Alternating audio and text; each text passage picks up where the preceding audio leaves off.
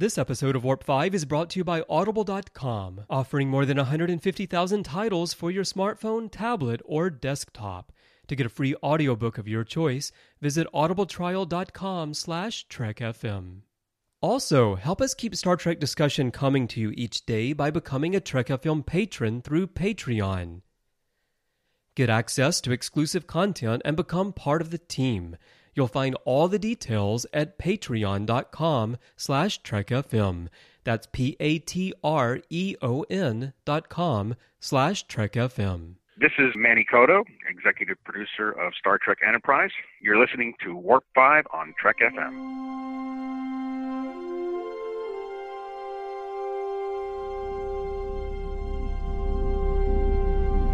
How we doing, Trip?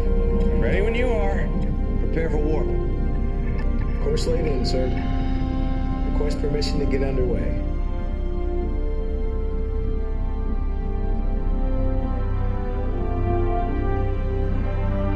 Let's go.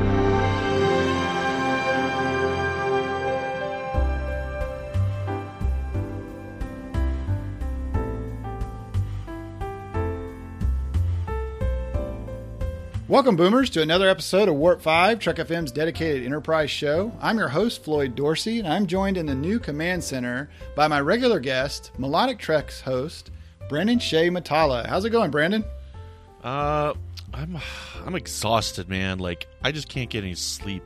So I was just down with Phlox, and he said you could, like, feel me up a little bit, and you'd help me sleep. So I got this lube here. Can I just pour it on my back here, and you can help me sleep, buddy? I'm not sure that was me that he was talking about. I heard T'Pol, though. There's like a line outside of T'Pol's quarters, and she's got. It's too long a line. You're my second choice. Well, I don't know. I don't know, but we can see. Like I heard Phlox said that like he could walk on your back, but his toenails, you kind of got to get used to them. But what? I don't know. I don't know. We're gonna have to be a lot better friends for that, I guess. We don't want Reed talking about us or anything. Well, if we were to pursue an intimate relationship, it would be none of Reed's business, would it? True. All right. Well, and joining Brandon and I here in this fancy new room that Starfleet went through a lot of trouble to build is Babel Conference regular, Warp 5 fan, and associate producer of Metatrex, Patrick Devlin. Welcome aboard, Patrick. Thank you very much. I don't know if that was the wisest move anymore, but thank you. We're glad to have you in the command center. We're going to play some Xbox on the on all these crazy TVs we have. Yeah, sounds awesome. No kidding, man. We got that would be awesome. That's where they need to have movie night. In the command center. I don't know if Archer would appreciate that very much because he likes to sit and scowl with the lights kind of down. But that's where they need to have movie night. All right, so Patrick. Give us a little bit of background on your Star Trek fandom. Like, when did you get into Star Trek? All right. So when I was younger, my father was a big fan of the original series, and I was born in '82. So, I jumped into the Next Generation, started watching that. Was watching TOS with my dad. My grandmother on my mom's side was also a big TOS fan, Enterprise, Next Generation fan. Then I kind of fell out a little bit during the Deep Space Nine and Voyager runs. I got back in midway through Voyager, and when Enterprise came out, I just watched. Like I couldn't get enough. I loved who played Archer. I loved the ship design. I loved the idea of it being earlier instead of later on, and all the new how everything was going to be new to them, all new technologies and everything else. So and that's how I continued with that to this day now.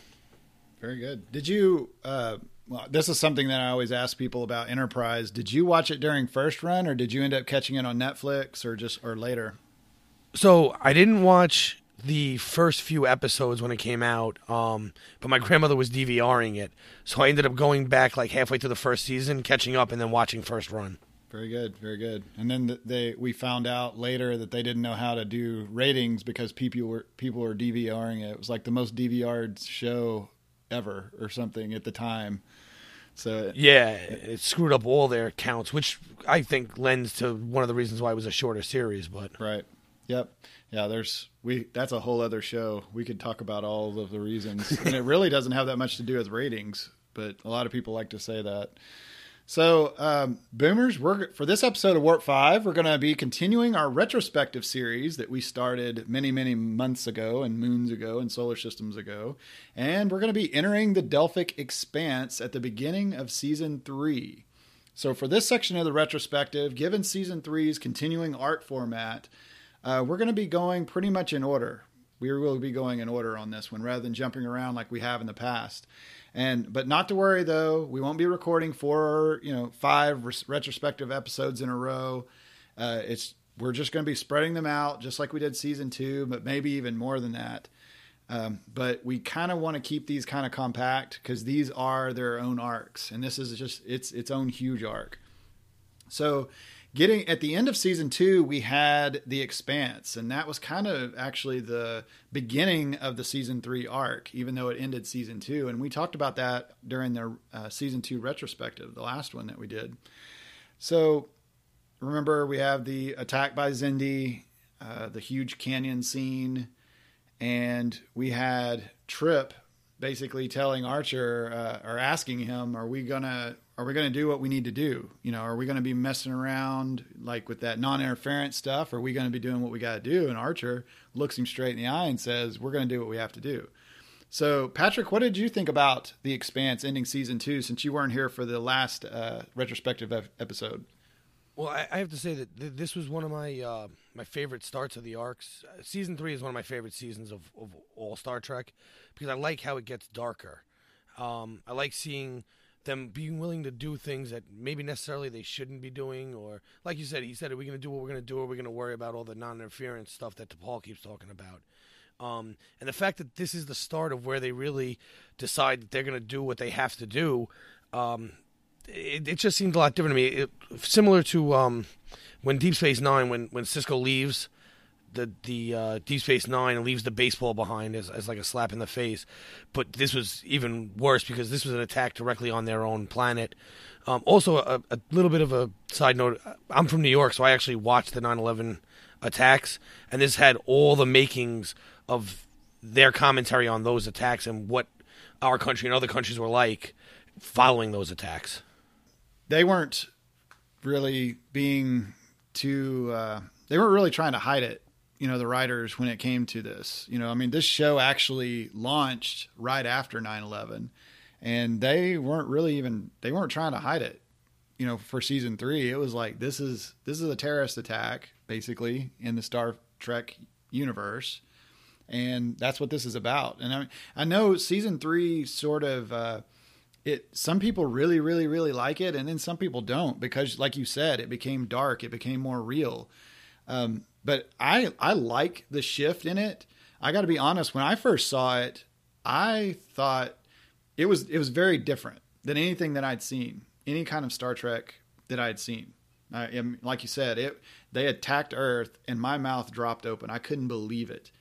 And then when the end of that episode shows them going into the cloud, deeper, and they're just fly away. Like, I couldn't wait to see this. And I actually saw it on Netflix.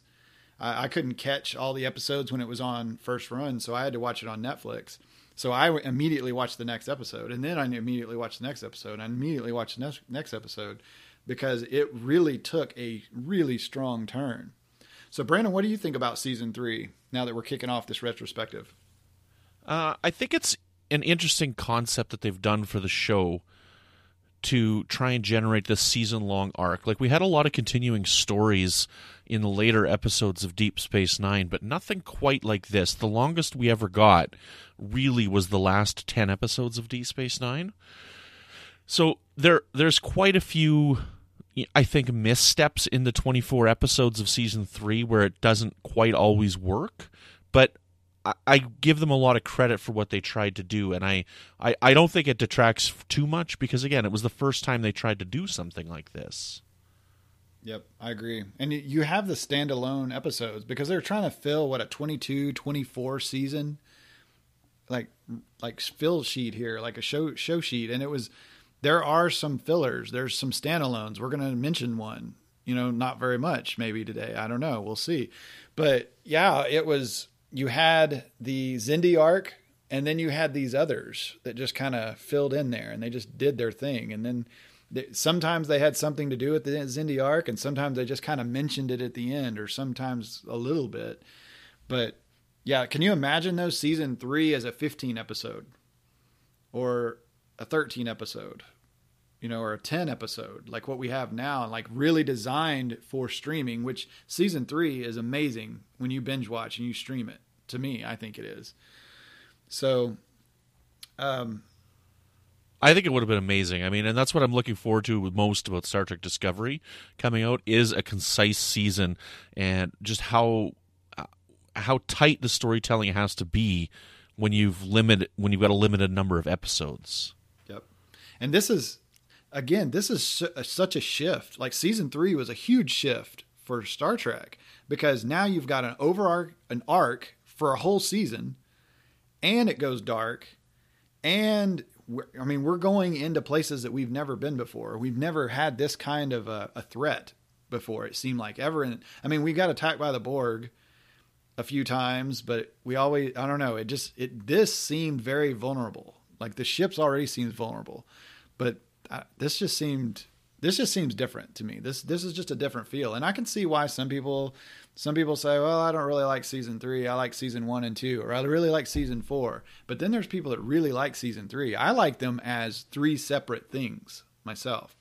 So Patrick, I'm glad that you like this. I really do. 'Cause a lot of people give a lot of love to season 4, and season 4 is good, but season 3 is just a different shift, or a different pace, I think. Yeah, like you said, it's almost like it's a separate entity in and of itself. And for me, it was one of my favorites of all time, because of all the reasons you mentioned, where everything about it is different. Plus, it's at a time when television itself is changing, where we're ending up now where we have these 13 episode shows, and everything is followed one right after the other.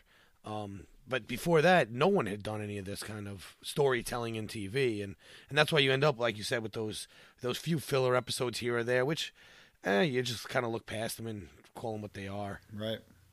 All right. So for our discussion, we are going to be talking about the Xindi, Anomaly, Extinction, and Regine. So just the first 4 episodes of season 3 for those of you following along at home. So kicking us off with the Xindi, Patrick, what did you think about this first episode of season 3? Well, I found this episode to be a perfect match to the final episode of season 2.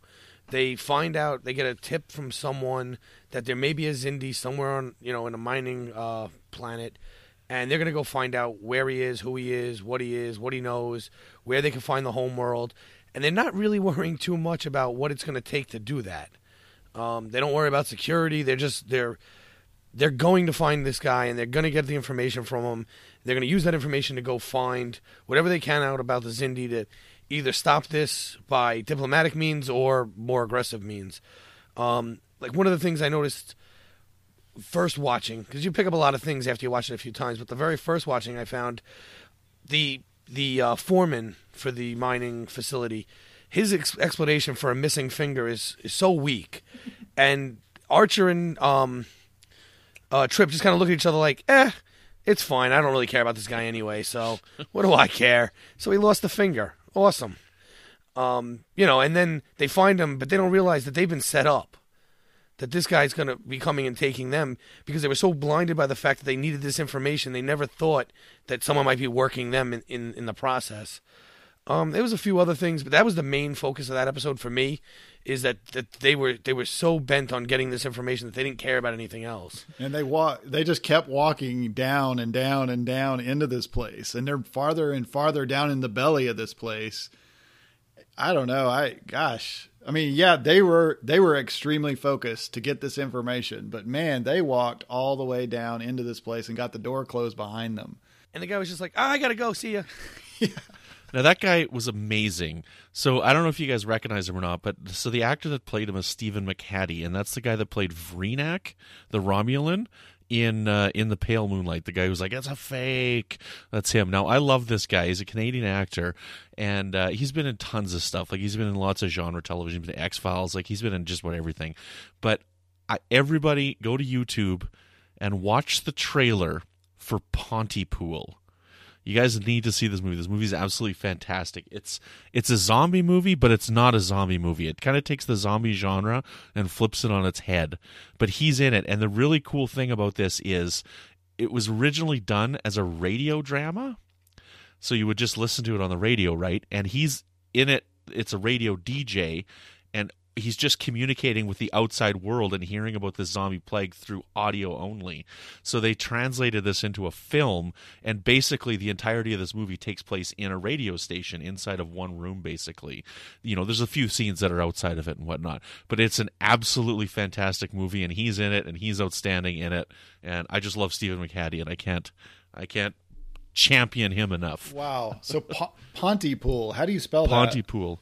Pontypool. Okay, that's what I wrote down. Okay. Yeah. All right, listeners. You got to watch the trailer for it. If you watch the trailer, you will want to see the movie, trust me.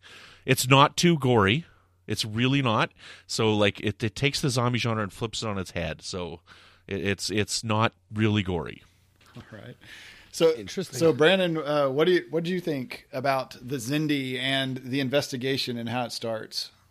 We've got a lot in this episode. There's a lot of things happening, and there's a lot that they introduce us to, right? I mean, we get this opening scene that's in the Xindi conference room that they've got. So we're introduced right off the bat. We don't really know what's going on, but we find out that this race is 5 completely different types of species that have evolved on the same planet. And I think that is one of the coolest concepts that Star Trek has come up with.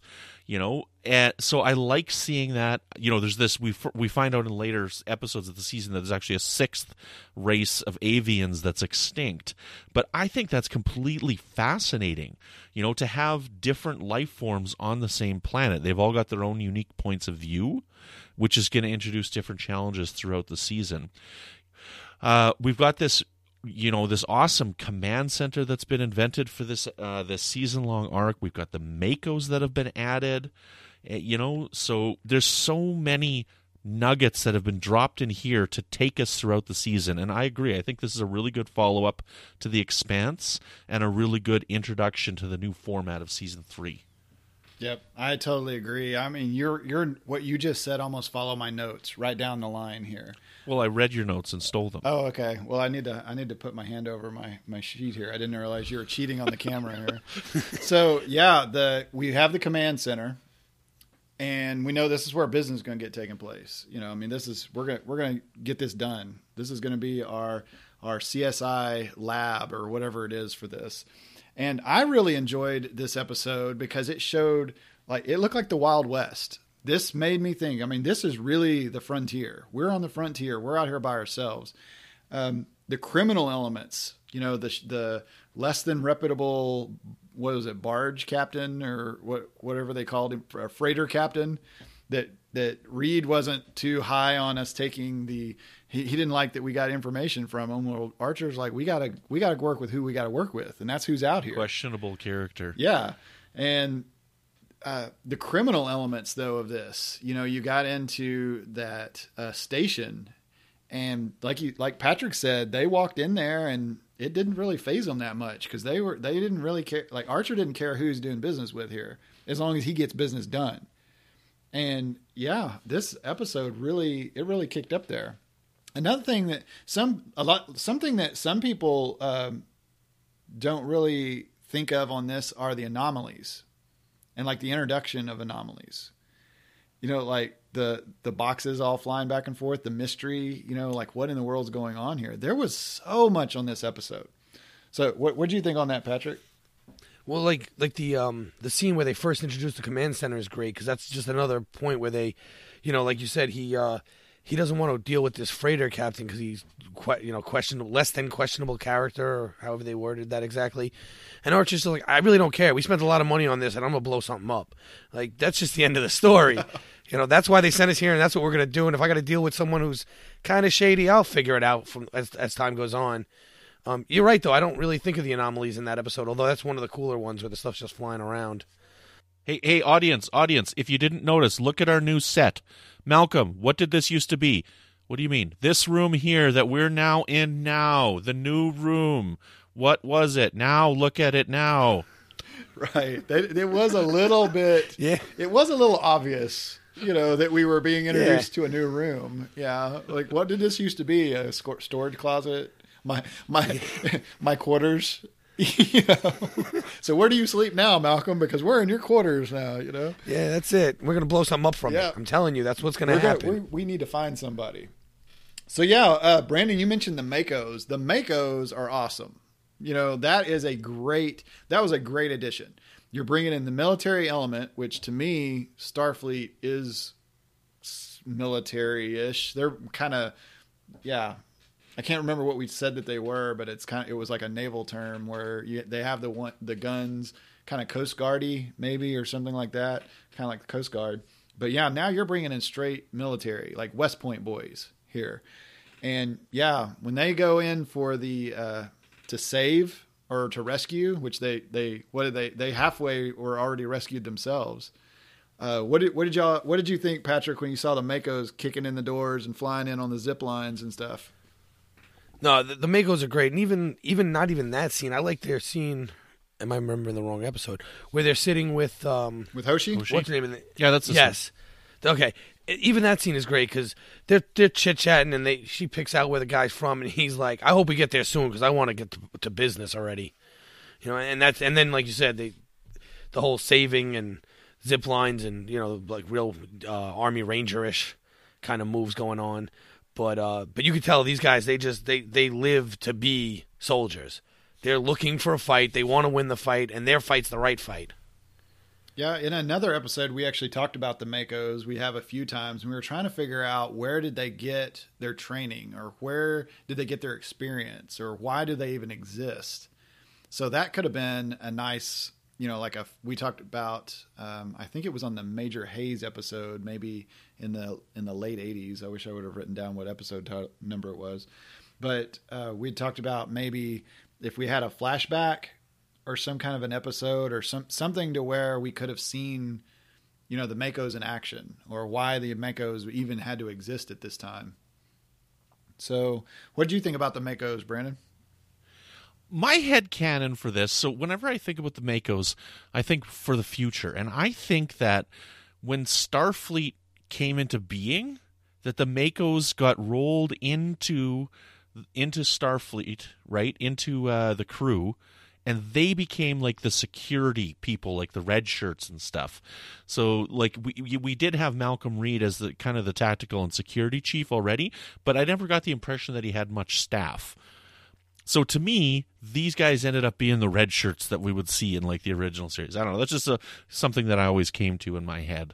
I think it was an interesting addition. I think it helped to express the threat that they were about to face by trying to get these specific tactical people involved.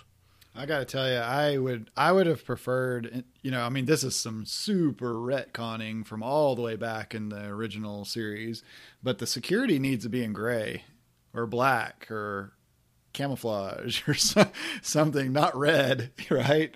But what the Makos are wearing here is kind of a futuristic camouflage. It's got the blue background, but it's got the really cool, some kind of like digital camouflage, or it looks cool. It breaks up their outline basically when you look at it. So I definitely agree. I think the Makos ended up being Starfleet security, definitely.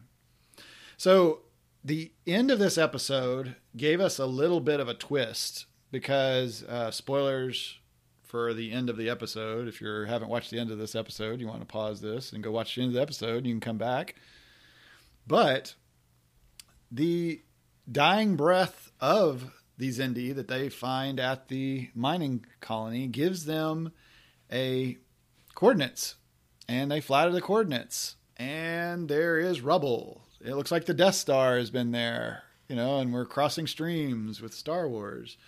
So, Patrick, we talked a little bit before this show, and you and I were both kind of on the same page on this. It was like, why did he give them the coordinates to a place that had been blown up for over 100 years?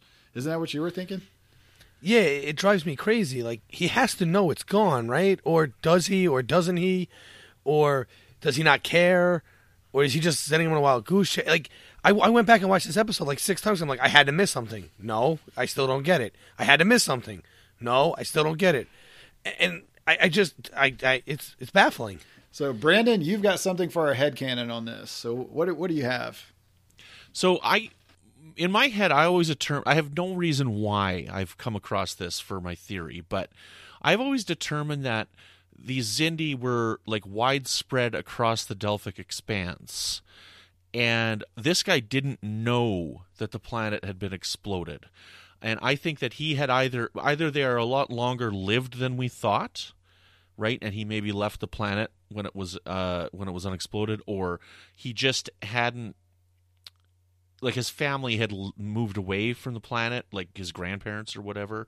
So that was just kind of my theory in my head. It's nothing major, right? It's no crazy conspiracy theory. I just figure that he didn't know, and he was trying to help at the end because he did get them out, right? Right. Okay, that makes sense. So he's like a colony baby, maybe he's a boomer, a Xindi boomer or something. I realize it's very weak, but I mean, I don't know. That's just always the motivation that I applied to the character myself. Yeah, every time I watch it, I come to the end of that, and I'm like, why did he give them something that had been destroyed for 100 years? And I never quite really got why. I mean, I think he truly wanted to send them there, but I don't know. I mean, I don't think he was trying to trick them, or something. I don't know. That it just became more of a mystery in that. We might just be looking into it too much, because it just added on to the mystery. We've got all these anomaly things going on. It's like a horror house around here, and it just, okay, let's just go deeper then. They're not here, so let's just go deeper. Yeah, it just seemed to, I guess it was a way to just get them to fly deeper, but it just seemed weird that he would use his dying breath to lie. Right. Like, it's like the ultimate middle finger, I guess. I really don't know, but I can think of better things to do with my last breath than to tell you where not to go. Okay, so Xindi are extremely literal. All right, this is something that we need to learn about here. The Xindi are extremely literal. So when we ask about their home planet, this guy told us exactly where their home planet was. The original planet is at these locations. Now, we didn't get into the details of does it still exist or not. He's just extremely literal. This is very alien to us. He doesn't lie. He tells the truth every single time. We asked where the planet was. He said it. That's it. There you go. You get what you pay for, right? Okay, yes. There we go. So that's just a mystery. Another mystery of the Delphic Expanse. Why would a guy with a dying breath tell us where it's at? So listeners, if you have an idea, or maybe you figured this out already, let us know in the Babel Conference or anywhere this show is posted. I'd surely like to know, and maybe we can talk about your comment on a future episode, because that would be great. Now, before we move on to Anomaly, I think there's one other thing that we got to talk about here in the episode of the Xindi.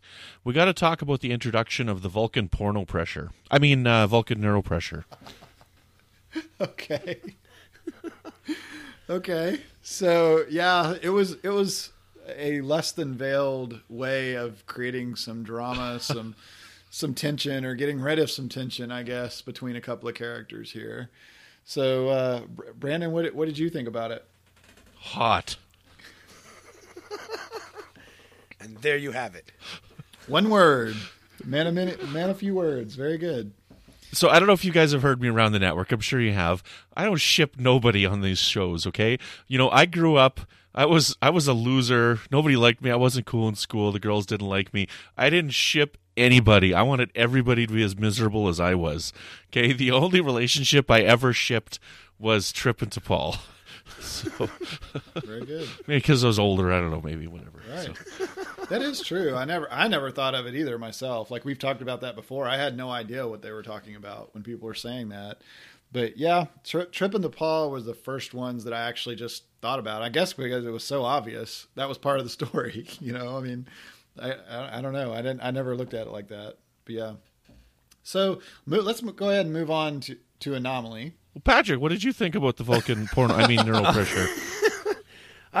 Whatever. I mean, good for him. He's out there all alone and stuff, and he can't sleep, so Well, better to do. I'm trying to save some content for Trek After Dark. Okay, we've got. You can't go for long walks on the beach out there. You all keep trying to come back to this. I'm trying to save this. This is like a whole other show. Okay, we can't have it all on Warp 5. All right. So, yeah, it was not as blatant as the decon chamber from Broken Bow. I mean, that was very blatant. But we did kind of come back to that, with this. I mean, we got in, it was, T'Pol took her shirt off right away. And when I was watching this the other day on a rewatch, I was like, she doesn't take her shirt off like right away, does she, on the very first one? Oh, yep, there she goes. She took her. On an unrelated topic, I love Blu-ray. Okay. High definition. Okay, so on to the next episode. We'll have another chance to talk about that again. I guess we will. We'll just have a whole episode over vocal neuropressure techniques. Maybe that would have to be a patron zone. That would be a patron zone Trek After Dark exclusive. So anybody that's not in the patron zone yet, there you go. You're gonna have to get ready for that. So Anomaly. Looking at, we got farther in. This is where the opening scene, it shows Archer's coffee cup fly up in the air and stop. So that was that was an awesome effect to me, with the coffee like slowly looking like it was still falling, but it was just stopped. You could barely see it. And we run into the ship aground kind of thing going on this episode. So Patrick, what did you think about Anomaly? This is a great episode because it shows. I like how it brings in another crew that has been lost in this expanse, and how when they first talk about them, they say, these are not. There's no piracy in their culture. We don't understand this, and you find out that left with none of their norms in life and left to fend for themselves with no allies, you could turn into a very bad person very quickly. What I like about it the best is because they don't really know about the Trillium D yet or anything, that these anomalies are happening throughout the ship, but the guy shows you on his face that it can also happen to the crew. So as they're getting worse and pirating more, they're actually getting physically uglier to show that change in their behavior. Yep. Yeah, and that was a pretty strong thing, and I kind of suspected that could be it. There was an episode of Voyager that I think it was Twisted, where am I just making that show title up? I'm bad. Nope, that's right. Oh, that's right. Where the ship just gets changed. It basically gets twisted. They run into anomalies similar to this, and it just messes the ship completely up. And that, I don't know. I thought of that right away. It made sense. But yeah, that. They're stuck in this kind of a void here, and they're having to do what they have to do. And I thought it was funny that they talked about a ship running a ship aground, in a space show or in space terms. Why would they talk about aground, like using a naval term? But I guess that's what it is. But because science. Right. Yeah. And then, but this actually reminded me of the Voyager first-person shooter video game. Is called Elite Force. Did either of you play that?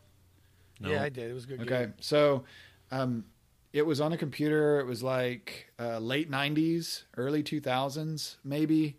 And you played, basically it was like a Mako, but it was on Voyager. And they decided, like, Tuvok, they were running into some bad characters, so Tuvok trained up. Basically it was Elite Force. It was like a special forces security team, and that's who you play. And basically the story of the game, to spoil the game for everybody, I guess, is that you get pulled into this void and you're stuck. And then that's what all the people do, or the aliens do in this void, is basically raid each other. It's just kind of like this. Some are stronger than others. Some are more immoral than others. And that's what you do. And you're not just fighting like other governments. You're fighting people that are raiding you. And then it's basically, it was just like this. I mean, Well, I wonder. That sounds a lot like the episode, "The Void," right? Maybe that's when it takes place. Is in that because there's a Voyager episode called "The Void," Right. where they get sucked into a void space and people are raiding them and Right. stuff, right? So, And there was something about it to where I don't think there were stars, and yeah. there was Yeah, I think Brandon's right. I think it was supposed to take place during the void, okay. Interesting. Okay. or in the void. You know, Right. Okay. Spoiler: they get out and get back to Earth. You just spoiled Voyager. The whole series of The Voyager. entire thing. The whole thing. Okay. Although Sorry, anyone I'm so who bad. watched any Next Generation movies would know that. So. Right. So, Brandon, what did you think about Archer's turn in this? You know, because Archer went a little dark here. Every time I watch this episode now, I think, man, he wasn't involved at this time, but Manny Cotto went on to work on 24, right? So they really got a 24 Jack Bauer Power Hour vibe going on here, right? With the torture. And, I'm a huge fan of 24, and I love the Jack Bauer Power Hour. But it's interesting to see Archer go this far, but it's hard to see Archer go this far because Archer's such a good guy. He's such a nice guy and a nice captain, and he's so friendly. So it's hard to watch him be this way. And just Scott Bakula himself, he seems like a really nice guy. He's like a pro's pro, and it was really out of character. It seemed like even for the actual actor, not just Archer, but for Bakula. I've never seen Bakula play anyone like that. Not someone that's going to go airlock somebody. I thought I was watching BSG for a second there. Yeah, not even in the worst of worst situations in his Quantum Leap days would he do something like that. But I was really rooting for him to do it. Honestly, I was, when he was threatening and the guy was like, "You're too moral." I was like, "No, show him you're not. Come on, you got the command center down there. Do something." Right. Yeah, and Reed thought he was going to do it. And when he said he's going to die in there, and he's like, not for another 40 seconds or not for another 14 seconds or whatever he said. That line is so cheesy. I don't know. That's so bad. Not for another 40 seconds. I don't know. That's a really bad line. Well, he still had a little air left, apparently. Yeah. Yeah. I don't know. It's It made it. You know what it made its reminds point. me of? Okay, so this is off topic here, but when I was a teenager, right, one of my first DVDs that I bought was Stand By Me. You guys know Stand By Me? Right? Anyways, we had these, I was in university and we had these Korean foreign exchange students that I was friends with, right? So we had a dinner and a movie night at my place and we watched Stand By Me. And the reason why I watched Stand By Me is because it had 500 subtitles on it and it had it in Korean. And in the episode when Corey Feldman is beaking off that guy in the dump yard, right? He's like, I don't know, he says something I can't remember. He's like, "Oh yeah, you're 500 pounds, lard ass," right? He calls out at him, right? And the Korean translation was 282 kilograms, right?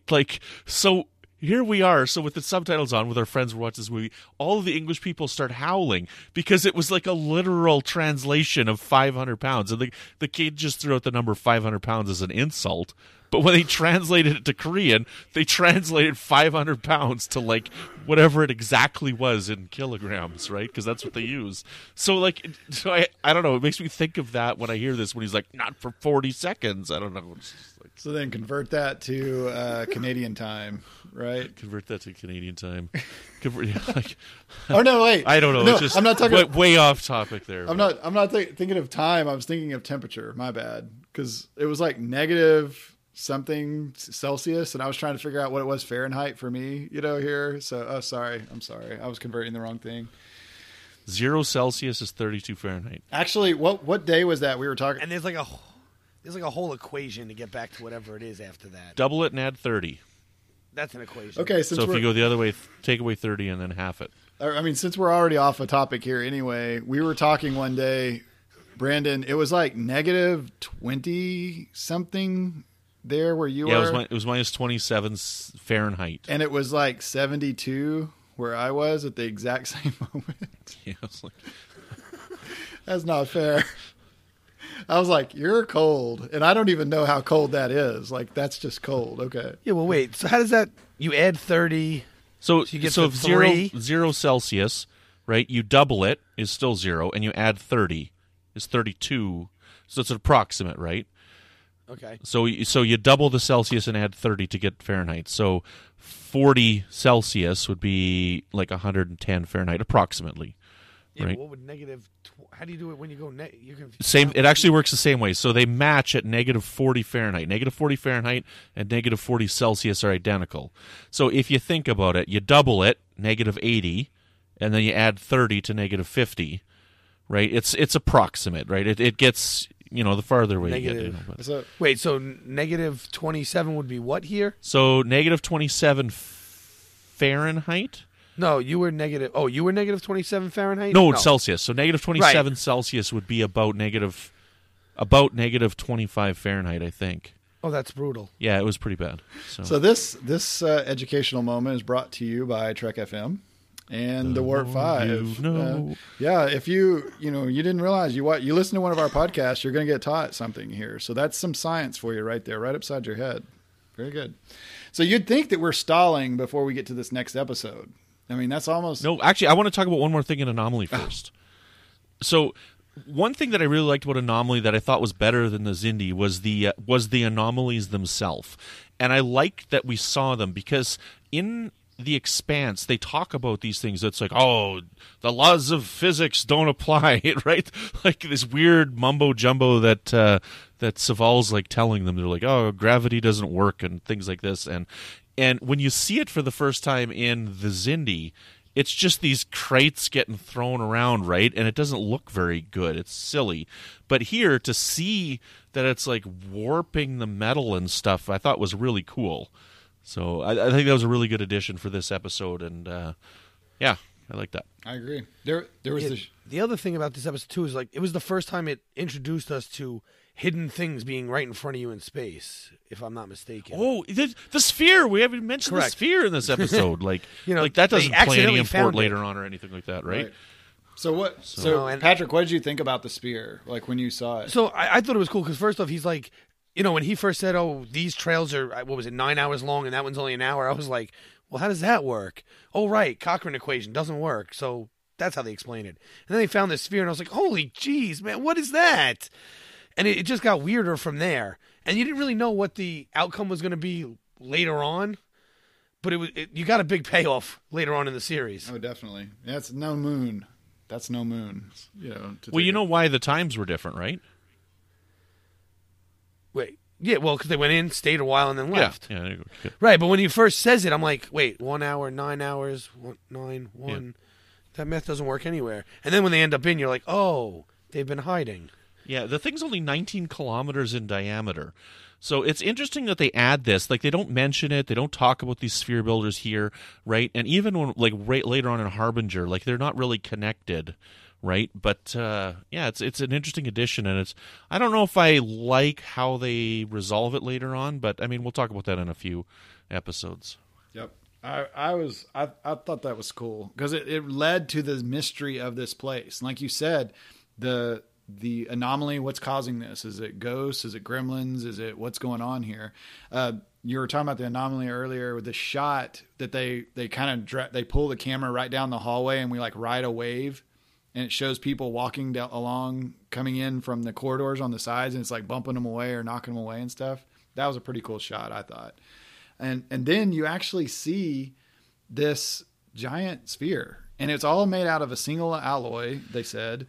And well, it's not giant, though. It's only 19 kilometers in diameter. True. It's not very big. So it's like, it's smaller than a Borg cube, I guess. I don't know. I guess. Wouldn't it be about the size of a Borg sphere? That's what I was wondering. Maybe. So that's something for the Babel conference, because. Again, right now, we need math. What's 19 kilometers in miles? 5 miles. No, 5. Yeah, 5 miles is 8 kilometers.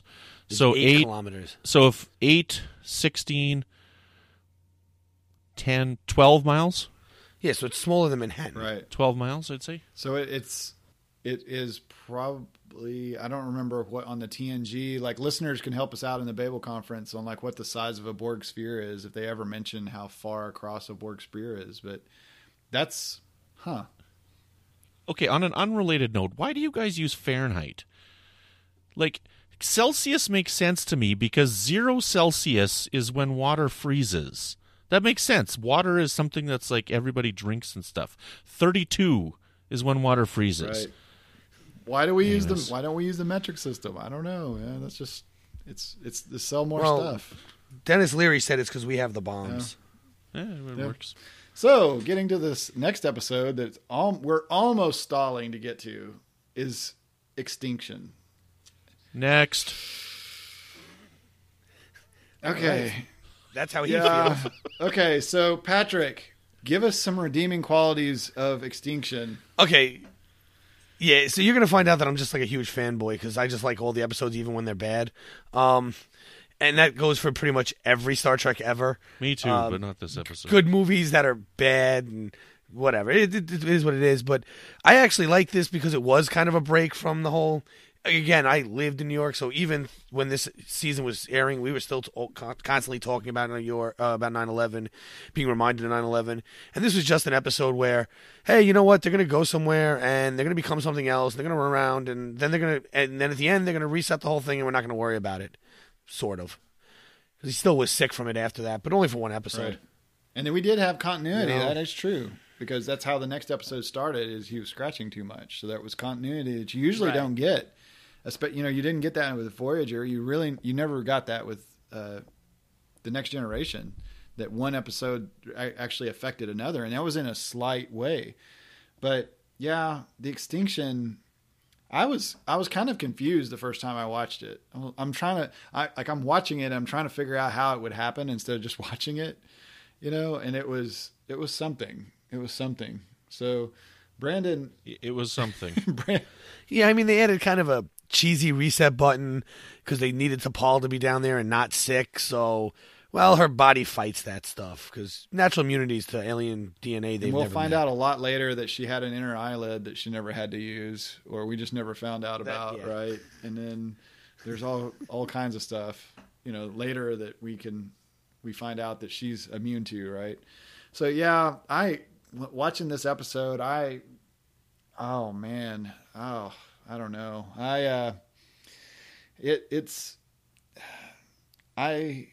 Just watching Bakula, like Bakula's working hard on this, and watching the actors really work hard on this episode.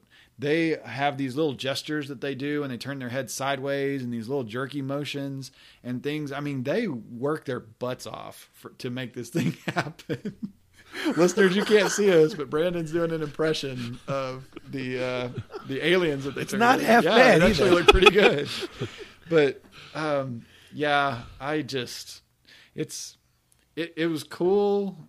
I don't know how they got the city and the underneath. Like, are there holes in the ground? Is that how the sun is getting through, or the? Yeah, that didn't really make any sense. The CGI for like all the beings walking around was pretty cool looking for the time. I mean, now you watch it, you're like, ugh. Yeah, I thought that was good. But like at the time, you're like, well, it's better than anything on my PlayStation. And yeah, but yeah, there was no reason for light.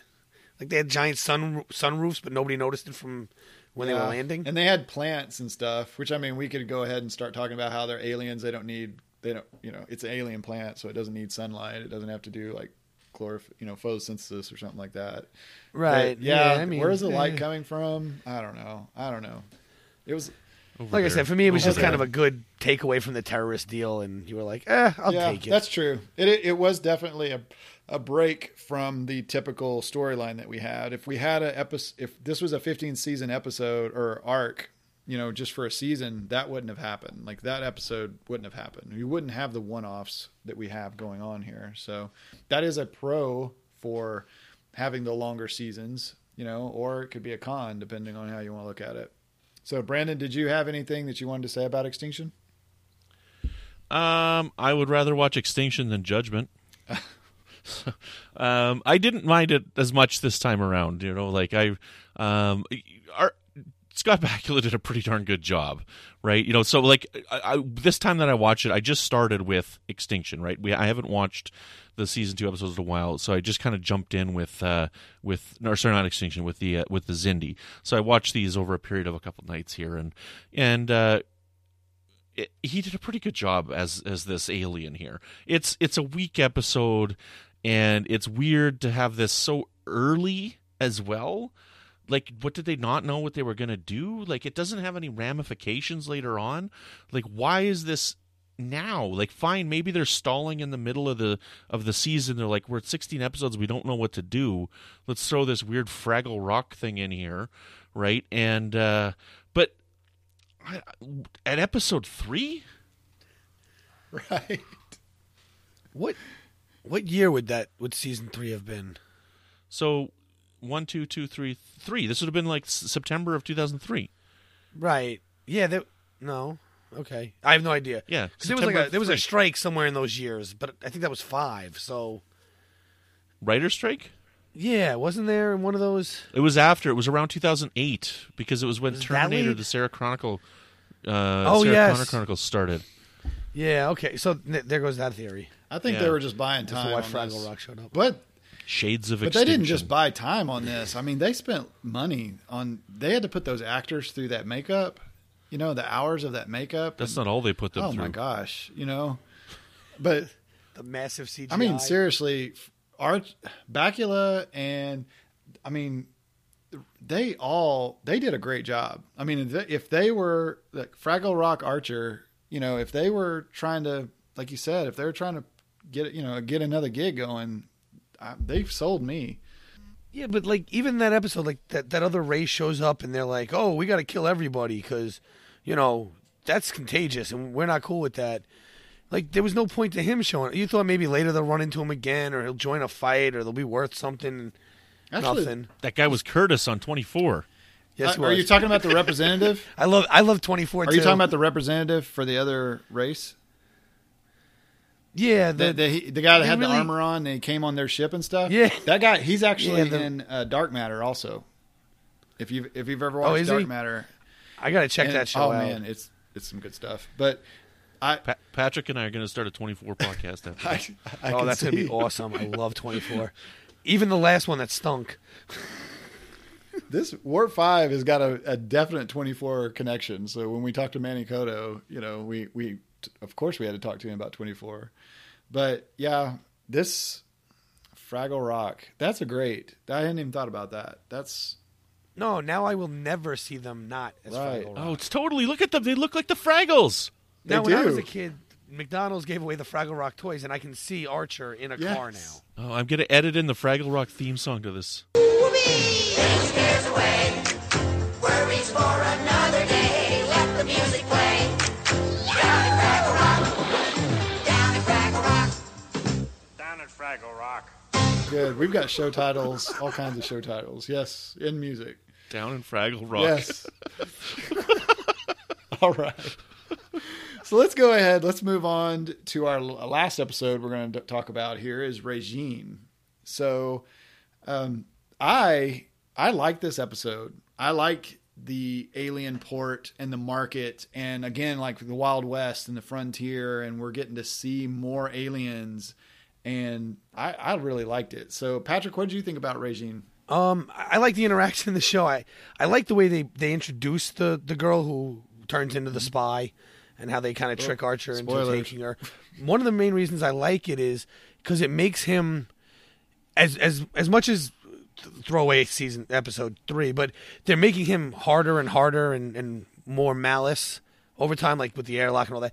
This kind of shows you still the softer side that he still cares. About the only thing I didn't like. I like that. I liked when they came to go get her back. I actually really liked the Zindi ships in that scene where they're attacking the NX-01. The only thing I didn't like was the guy who was selling the girls looked like Piccolo from Dragon Ball Z. Like as if they just copied him and shoved him in. And that was cool. I don't know Dragon Ball Z, but I liked his makeup, and he looked but believable as an Piccolo. alien. Yeah, but he looked like a character from Dragon Ball Z, unfortunately. Crossover. Since you don't get the reference, it doesn't matter to you. But other than that, I mean, the acting was good. Everything was well done. Even the guy trying to sell them animals, and even again, you see Archer get annoyed with him and snap at him, but you still see the softer Archer a few minutes later as she's running away. And he clearly scouted Archer to know how to get to him, how to get her onto that ship and to get information. And to that point, I, anyway, was not thinking of a biological weapon. You know, I was thinking they were just building another death ray to blow up the Earth. And meanwhile, they're fighting amongst the council as to how to go about ending the humans, and if they should attack now, attack later, wait. Some races want to wait. Some races are telling them, "I'm not waiting no matter what if you don't do something soon." And this is also the episode where they have the accident, right? So they lose all the 4 or 5 months worth of research, and this is when you can start to see that the aquatic beings are the ones that are kind of controlling the council and holding it together. But even they're starting to get tired of waiting. Right. And they're the ones that are very slow and very methodical. Yeah. And they're not liking how things are going. So, yeah, when you're talking about the introduction of the girl, did you all notice how they put her in slow-mo as she was running toward him through the market? That was, Yes. Yeah, that was kind of, I don't know. It's kind of cheesy. They didn't have to do that. But I liked the market. I liked just the interactions they had. Like he ended up being a spice trader, you know, the stuff that wars have been fought over. And the way the guy gets the scent through his nose is actually up by his eyes. You know, that was pretty good. But you know what's funny? When I saw this the first time is it reminded me of the 2 Days, 2 Nights episode where Archer's getting hit on basically by the cute blonde, you know, and then here it happens again and he doesn't even question it, you know. So that kind of made me think that maybe Archer thinks a little bit too highly of himself, and he definitely likes blondes. So we've already got that, you know, we've got him pegged for that. So when they get her back to the ship and they just turn her loose on the ship. So Patrick, what did you think about like the access that she had available on the ship? Well, I felt that she was able to get that because of her ability to control them.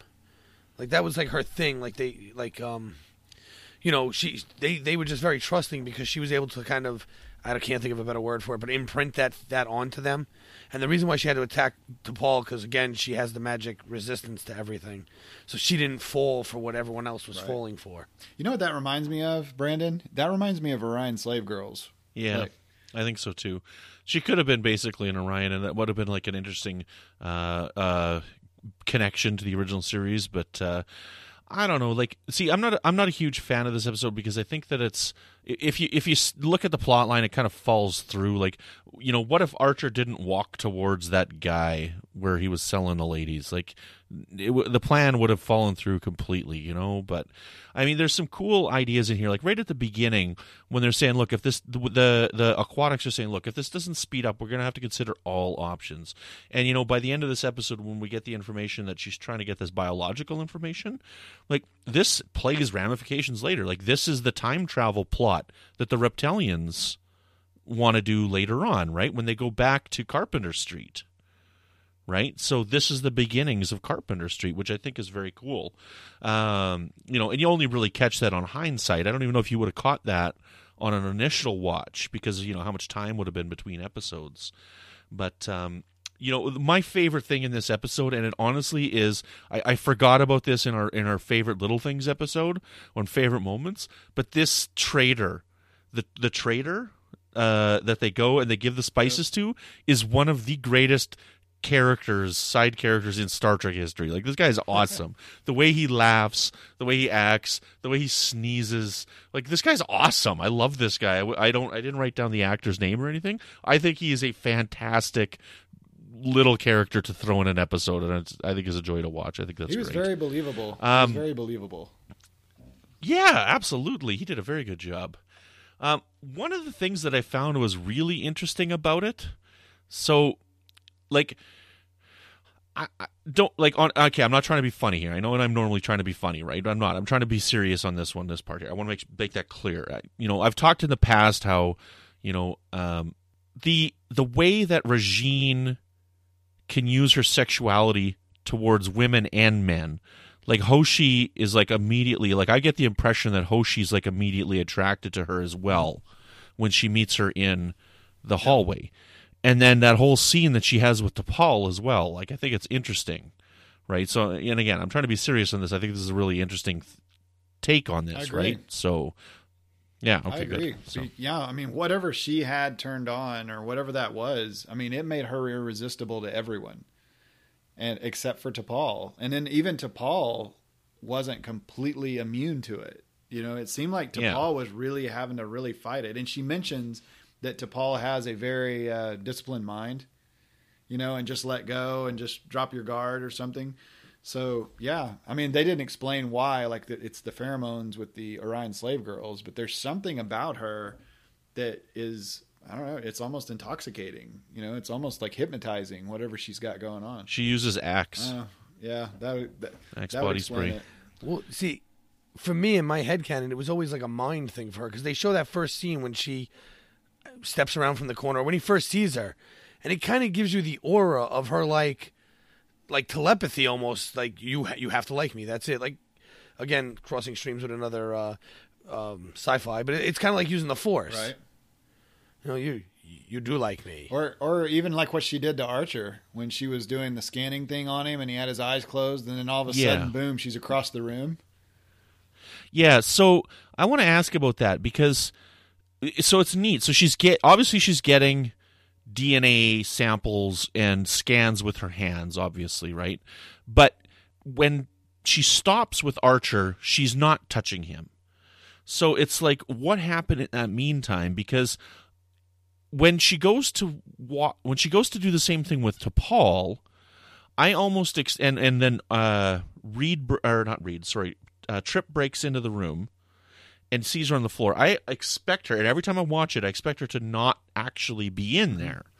But she is in there, and then again, with the poor plot lines of this episode, she just smashes a vase on his head and, like, runs away. Like, where's she going to go? Like, right?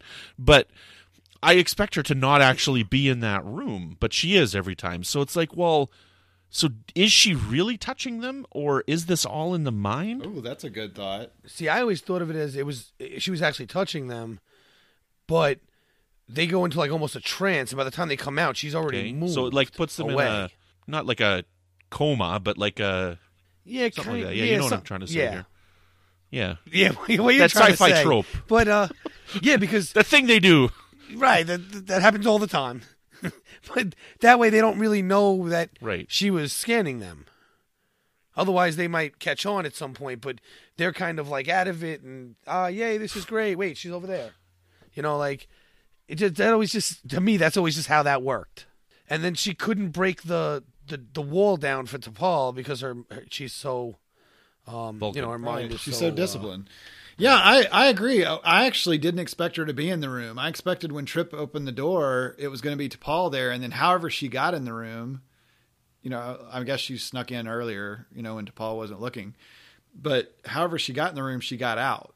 And that I didn't expect her to still be in the room. So it doesn't fit for what you're expecting going on. But then again, the vase on the head, come on. Right. It's what, it would have been cooler if she'd have just done something with her hand, like if she'd have done like a brain scan or something and knocked him out, or something. Yeah, like as much as I hate the episode, that one Distant Voices from D Space Nine, where that guy like electrocutes Bashir, right? Like, I don't know, something like that even, where she could have done something to Trip to... like shocked his head or something as she ran out behind him or something, and then boom, he's on the ground. Yeah. The vase... Well, yeah, I kind of expect her to grab his head and put him back in a trance like everyone else it works for. But like you said, it's just a vase and run away because you can get off a starship. So then she gets caught, they put her in the brig, and we get, like you said, we get to see the cool Xindi ships, the reptilian ships come on, and then they come in like a bunch of bosses. Like, they're straight commando, they're coming in there. What did you think about the assault of the reptilians, Patrick? Like I said earlier, that I love the ships. I love the way they had them kind of swooping back and forth as they went through their attack pattern or whatever you want to call it. But once they get on board, they have some of the coolest weapons. They shoot a blob at the back Yeah, wall, that's and it pretty comes awesome. flying off and kills everybody. It's like, wow, I missed. Yay, oh, man, I'm gone. And, and they can take a pretty large hit before they go down themselves. And then the whole, at the end, when they have like a suicide sack that's added in later, I just found that kind of crazy in general, but they can't be taken alive or whatever. These guys are mean business. They come in, they're mean in business, and they've got, like you said, like the suicide gland or whatever it is that, they're going to die in battle, like death is victory kind of a thing, like the Jemadar. The shooting on the back wall, that was awesome with the weapon hitting them from behind.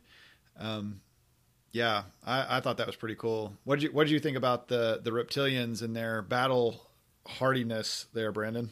I thought it was fine. It worked. Like I got nothing else to add. I mean, the weapons were really cool. That blob that exploded and shot those needle-like things out was pretty. Okay, cool. I'm going to tell y'all something. This is very not Star Trek. This is very not Starfleet. But we're here to do what we got to do. This is our enemy. Archer already told Trip, we're going to do whatever it takes. Okay? So Archer already knows that she has this info on us. And didn't she already tell him that it was a bioweapon? That they were working on a bioweapon before they took her? I think that was the last thing that she told him. There's a bioweapon. And then he's like, okay, well, keep her in here. Nobody gets in this door. And then he takes off. Okay. So this is very not Star Trek. Very not Starfleet. She's not getting off that ship. Okay? She's not getting off that ship with that info. In fact, she might be the first one that goes. If we wanted to go really not Star Trek here, and we're going to go more like Battlestar Galactica style, and she's the one that's got this info, and they're here for her. That would have been so dark, and that would have been such a twist, and it would have been very 24 maybe, but that was something. You're saying killer? Yeah. Say it. I'm saying, basically. Give the order, Captain. But really, they should have gassed the brig, or he had two opportunities to do it too. That's the other thing. He had that opportunity. Then he goes to shoot at one of them. Right. They turn her around the corner, and he hesitates. And that's the moment where you're like, if you're going to go all in, this is I don't the know all if in he moment. was afraid of them, like if he did it. Like I've been thinking of like if this was your strategy and you took her out, and I mean she's the package, she's the reason that they're there, and you take her out. Are they just going to go crazy and just wipe the whole ship out? Is that what he's afraid of? Is he seeing that there's just such an overwhelming? I don't know, man. I'm imagining. I don't know what show I've seen this on, or I've seen it on a bunch of shows, but you got Archer with his arm around her neck and the phase pistol to her head as they're kicking in the door, basically holding her hostage. She's the package. She's the reason that they're there. Right. But I mean, what's the downside to doing it? Because even if you said, they're going to kill the whole ship. Okay. But maybe they don't. But I know if she goes back, the whole world's in trouble. I'm sorry, listeners, that we're not thinking very Starfleet on this, but that's the thought that I had. I mean, you got to think of all your options. And one of the options is that she doesn't get off that ship alive. Well, it's funny we go to this because that also ties back to the whole, them talking about 9/11 thing again, because you had such divides on what people felt our military should do, what we felt their military was doing. That whole suicide sack, that's very Cold War-ish, folklore in the United States now, where we talk about all secret agents have suicide pills, and that's exactly what that was. And at the time, that's what we believed everyone that was a terrorist hiding out here was doing, or something along those lines. And meanwhile, that's also what people were calling for our military to go get targets, don't let them go. And we're supposed to be the Starfleet here, that's kind of how I saw them drawing that line in this story. But he made the right moral choice at the end, I guess, from a one-on-one standpoint. But in terms of like an actual war, that was a terrible, terrible decision. And she was working for them. It wasn't like they came and captured some regular person. She was working for them. And she tries to explain it away with, just because I'm here to get you all killed doesn't make what you did any less admirable. No, it just made it stupid. So, Brandon, what What are your thoughts on that? You know, like what if we would have went really dark on this? I don't know. See, like when I was young and I originally watched this going through, I think I've mentioned this before here on Warp 5 is, you know, like the 9/11 thing missed me. Like I'm from Canada, right? And 9/11 affected us in Canada, but it didn't affect us like it affected the States, right? I mean, for us, the airports were shut down. It was freaky. We saw a building collapse, and now I have to take my shoes off when I go through the airport security, right?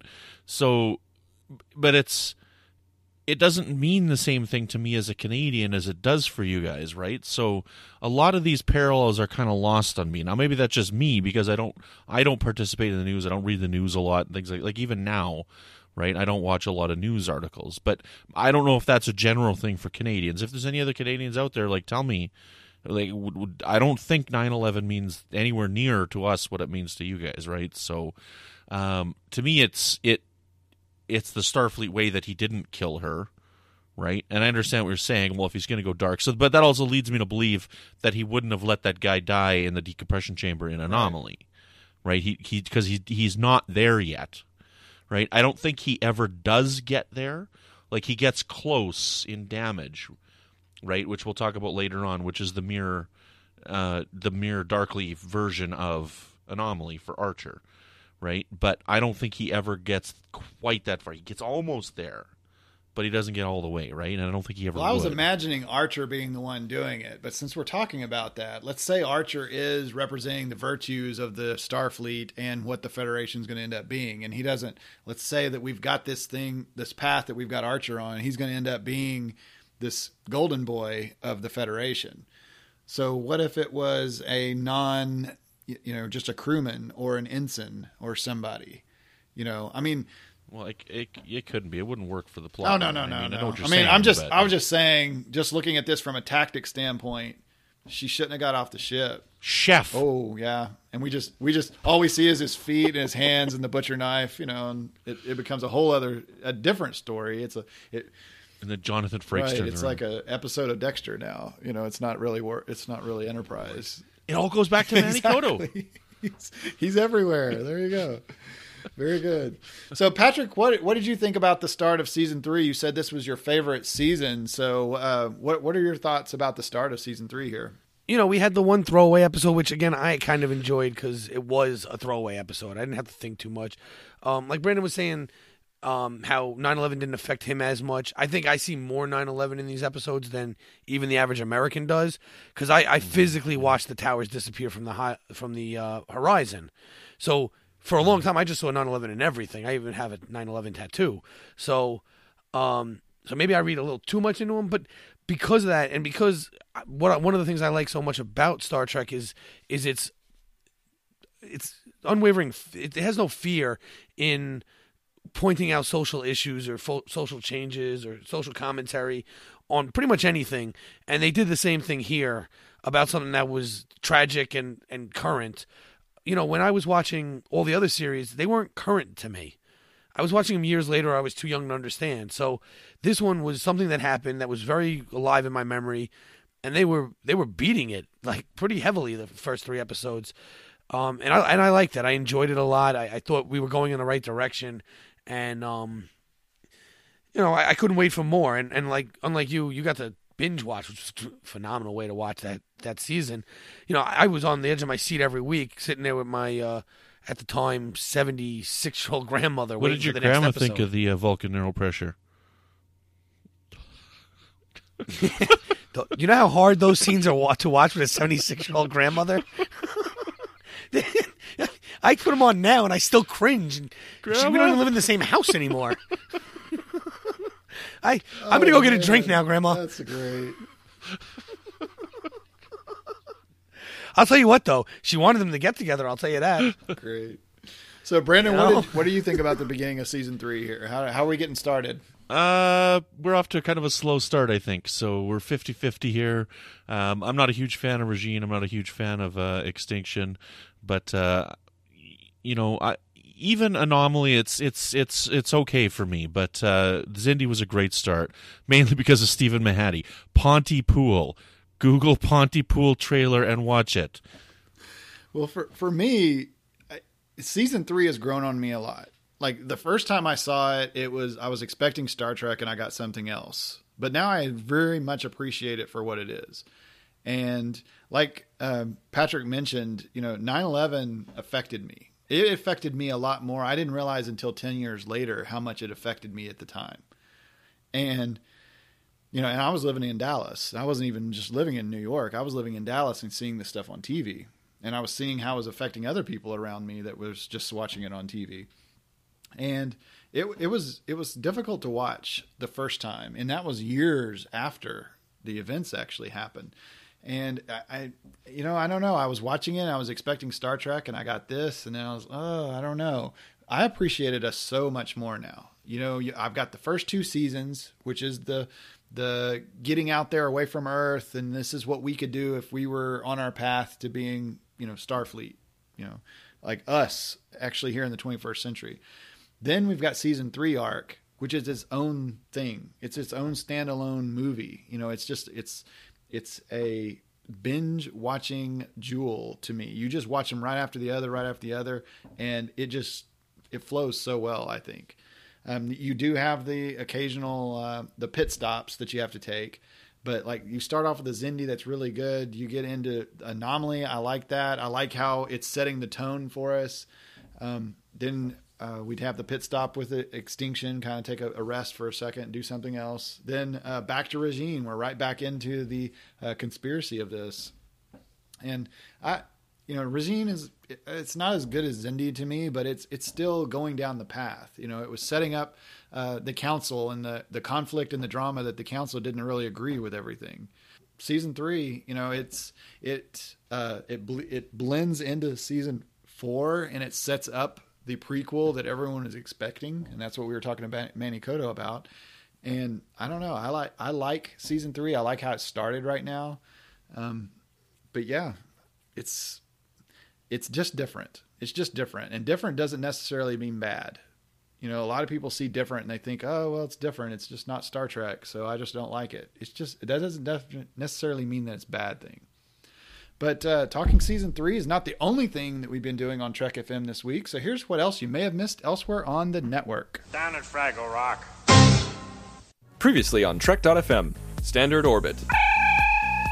My casting choices, would be for Ruck, you got to go with Dave Bautista, right? He's Drax in Guardians of the Galaxy. He played Jinx in... Inspector. Yeah, it's not Jinx. What's his name? Hanks. Mr. Hanks. Mr. Hanks. Yeah, Mr. Hanks. That's the wrong James Bond film, everybody. The 602 Club. Going back to the Gotham thing really quickly, I know this is semi-derailing. Why would you want to move to Gotham? I mean, he has to have been there. It's like the picture that he has on his wall is this beautiful, shining, like, daytime view, if I'm not mistaken, of Gotham, which I don't think we ever see. It was like, I'm not really sure. Charm City looks quite nice. So. Saturday Morning Trek. It's very much like a continuation of the original series. You know what? You raise a very good point, and it's one we probably should have talked about earlier, is that we talk so much about the animation and the limitations of the medium that we forget about the writing. And overall, it's pretty strong throughout the run. And that's what else is happening on Trek.fm. Check out these shows and find out what we're talking about on your favorite corner of the Star Trek universe. You can find us on iTunes, TuneIn, Stitcher, SoundCloud, anywhere you can get your MP3s or podcasts. You can go to our website to get the RSS link, and you can download the MP3 file directly from there. And if you're an Apple user, please be sure to hit the subscribe button. That makes it easier for all listeners to find us. And while you're there, leave us a rating and review. So we actually have a couple of 5-star reviews that came in there at the end. I'm going to read one this time. We'll save one for the next time. 5 stars for Silver Flight Mask. Amazing podcast. It says, my friend introduced me to this podcast and I immediately fell in love. Enterprise is my favorite Trek series. And when I found out there were people who love the show as much as I do. The intellectual discussion that the hosts have is something that really provokes thoughts that I never had before. I love this podcast as much as Trip loves pecan pie or Malcolm loves pineapple. I can't wait for the next episode. So, wow, that's a lot of love, Silver Flight Mask. We surely appreciate it. Thank you so much. Another way you can help us keep all of our shows coming to you is to become a patron of the network on Patreon. So if you visit patreon.com, that's patreon.com/TrekFM, you can find out how you can help us. So we actually have at the $5 level, I mean, $1 will help, but if you at the $5 level, you actually can be entered into the patron zone. So Brandon's actually the patron zone manager right now, and he's been helping us get a lot of new content in there and early access. And Brandon, why don't you tell everybody like what you're thinking about on the patron zone, or what your plans are? Well, not only is the patron zone good, but outside of the patron zone, you should check out the highway to the patron zone. It's awesome. Nice. Yes. After you've driven on the highway to the patron zone, you can join the patron zone and have some fun. You come on in. We've got some early releases. We've got some exclusive content. We've got some cool wallpapers, and you can go back and listen to any of the old Roundtable episodes. At the $15 a month level, you can join in on the Patrons Roundtables, which Patrick has recently done, right? So that was pretty cool. And then at the $25 a month level, you can become an associate producer of a show, just like Patrick has become the associate producer of Metatrex. So, Patrick, what made you decide to become an associate producer through Patreon for Trek FM? I found Trek FM a while back, and I started listening. I started listening to Metatrex, Warp 5, To the Journey. Mostly I listen to all four of the show-specific, 5 show-specific shows, and then and Metatrex. And I really like philosophy, so I decided I wanted to be their associate producer, and I started talking to the host, Mike and Zach, and they were really cool guys.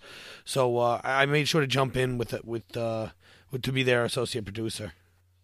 So you can find out other details about how you can get involved and how you can help us out at patreon.com/TrekFM. Also, if you want to wear your Trek FM fandom, you can find great Trek FM themed merchandise at trekfm.store. So you can get you a t-shirt, get you a coffee mug, get you a cell phone case with your favorite Trek FM's show on it. Get you a Warp 5 t-shirt. That would be kind of cool. I'd like to thank my co-associate producer, Mike Morrison, and also our newest associate producer for Warp 5, Tim Cooper. Thank you so much. They are associate producers through patreon.com, and that's how they help us out. So thank you so much. Thank you, Mike and Tim. Also, Brandon, thank you so much for editing the show and publishing for us. And Tony Robinson for creating the very cool show art that we have. If you'd like to get in touch with us here at Trek FM, you can always find us at trekfm/contact and look in the sidebar on the show page, or go to speakpipe.com/trekfm and leave us a voicemail. That'd be cool to add to the show. You can also contact us through Twitter at TrekFM, Facebook at facebook.com/TrekFM, and as we mentioned a few times, the Babel Conference. Type the Babel Conference into the search field on Facebook, or go to our website at Trek FM and click discussion on the menu bar. So thank you so much, Patrick and Brandon, for coming on and discussing some Season 3. Patrick, if our listeners would like to talk to you about the greatness of Season 3, how can they get in touch with you? They can either find me on Twitter at MagicDrop5, it's the number 5, all one word, or I'm always around the Babel Conference, surfing around there and hanging out in that area. Very good. Well, thank you so much, Patrick, for coming aboard. We really appreciate you coming on. Thank you for the opportunity to be on. Oh, no problem. And Brandon, if our listeners wanted to maybe discuss with you the ins and outs of the Fraggle Rock possibilities that we've got going here for Archer, how can they reach you? You can find me on Twitter at Brandon Matella. You can find me on Facebook. Send me a message on there, and every once in a while I poke my head up in the Babel Conference. You can also find me here on the network with new episodes of Melodic Treks, which is all about the music of Star Trek. And if you'd like to get in touch with me, you can always find me in the Babel Conference, the Trek FM listeners page on Facebook. All right, guys, well, let's go ahead, since the 5-star review mentioned the pecan pie and the pineapple. That kind of makes me want to go see what Chef still got down there in the cabinet. So let's mosey on down there and see what we can find. I got to say, though, I mean, if you're not willing to help me out with that, Vulcan neural pressure there, Floyd Patrick. No, I heard the line by T'Pol has really gotten a lot shorter. Actually, I'm just going to go cut in line. I'm going to go get in that line. You go take. And I just want the pecan pie at this point. I mean, simple. I want to keep this simple, and I don't want to eat food with my hands after doing. It's.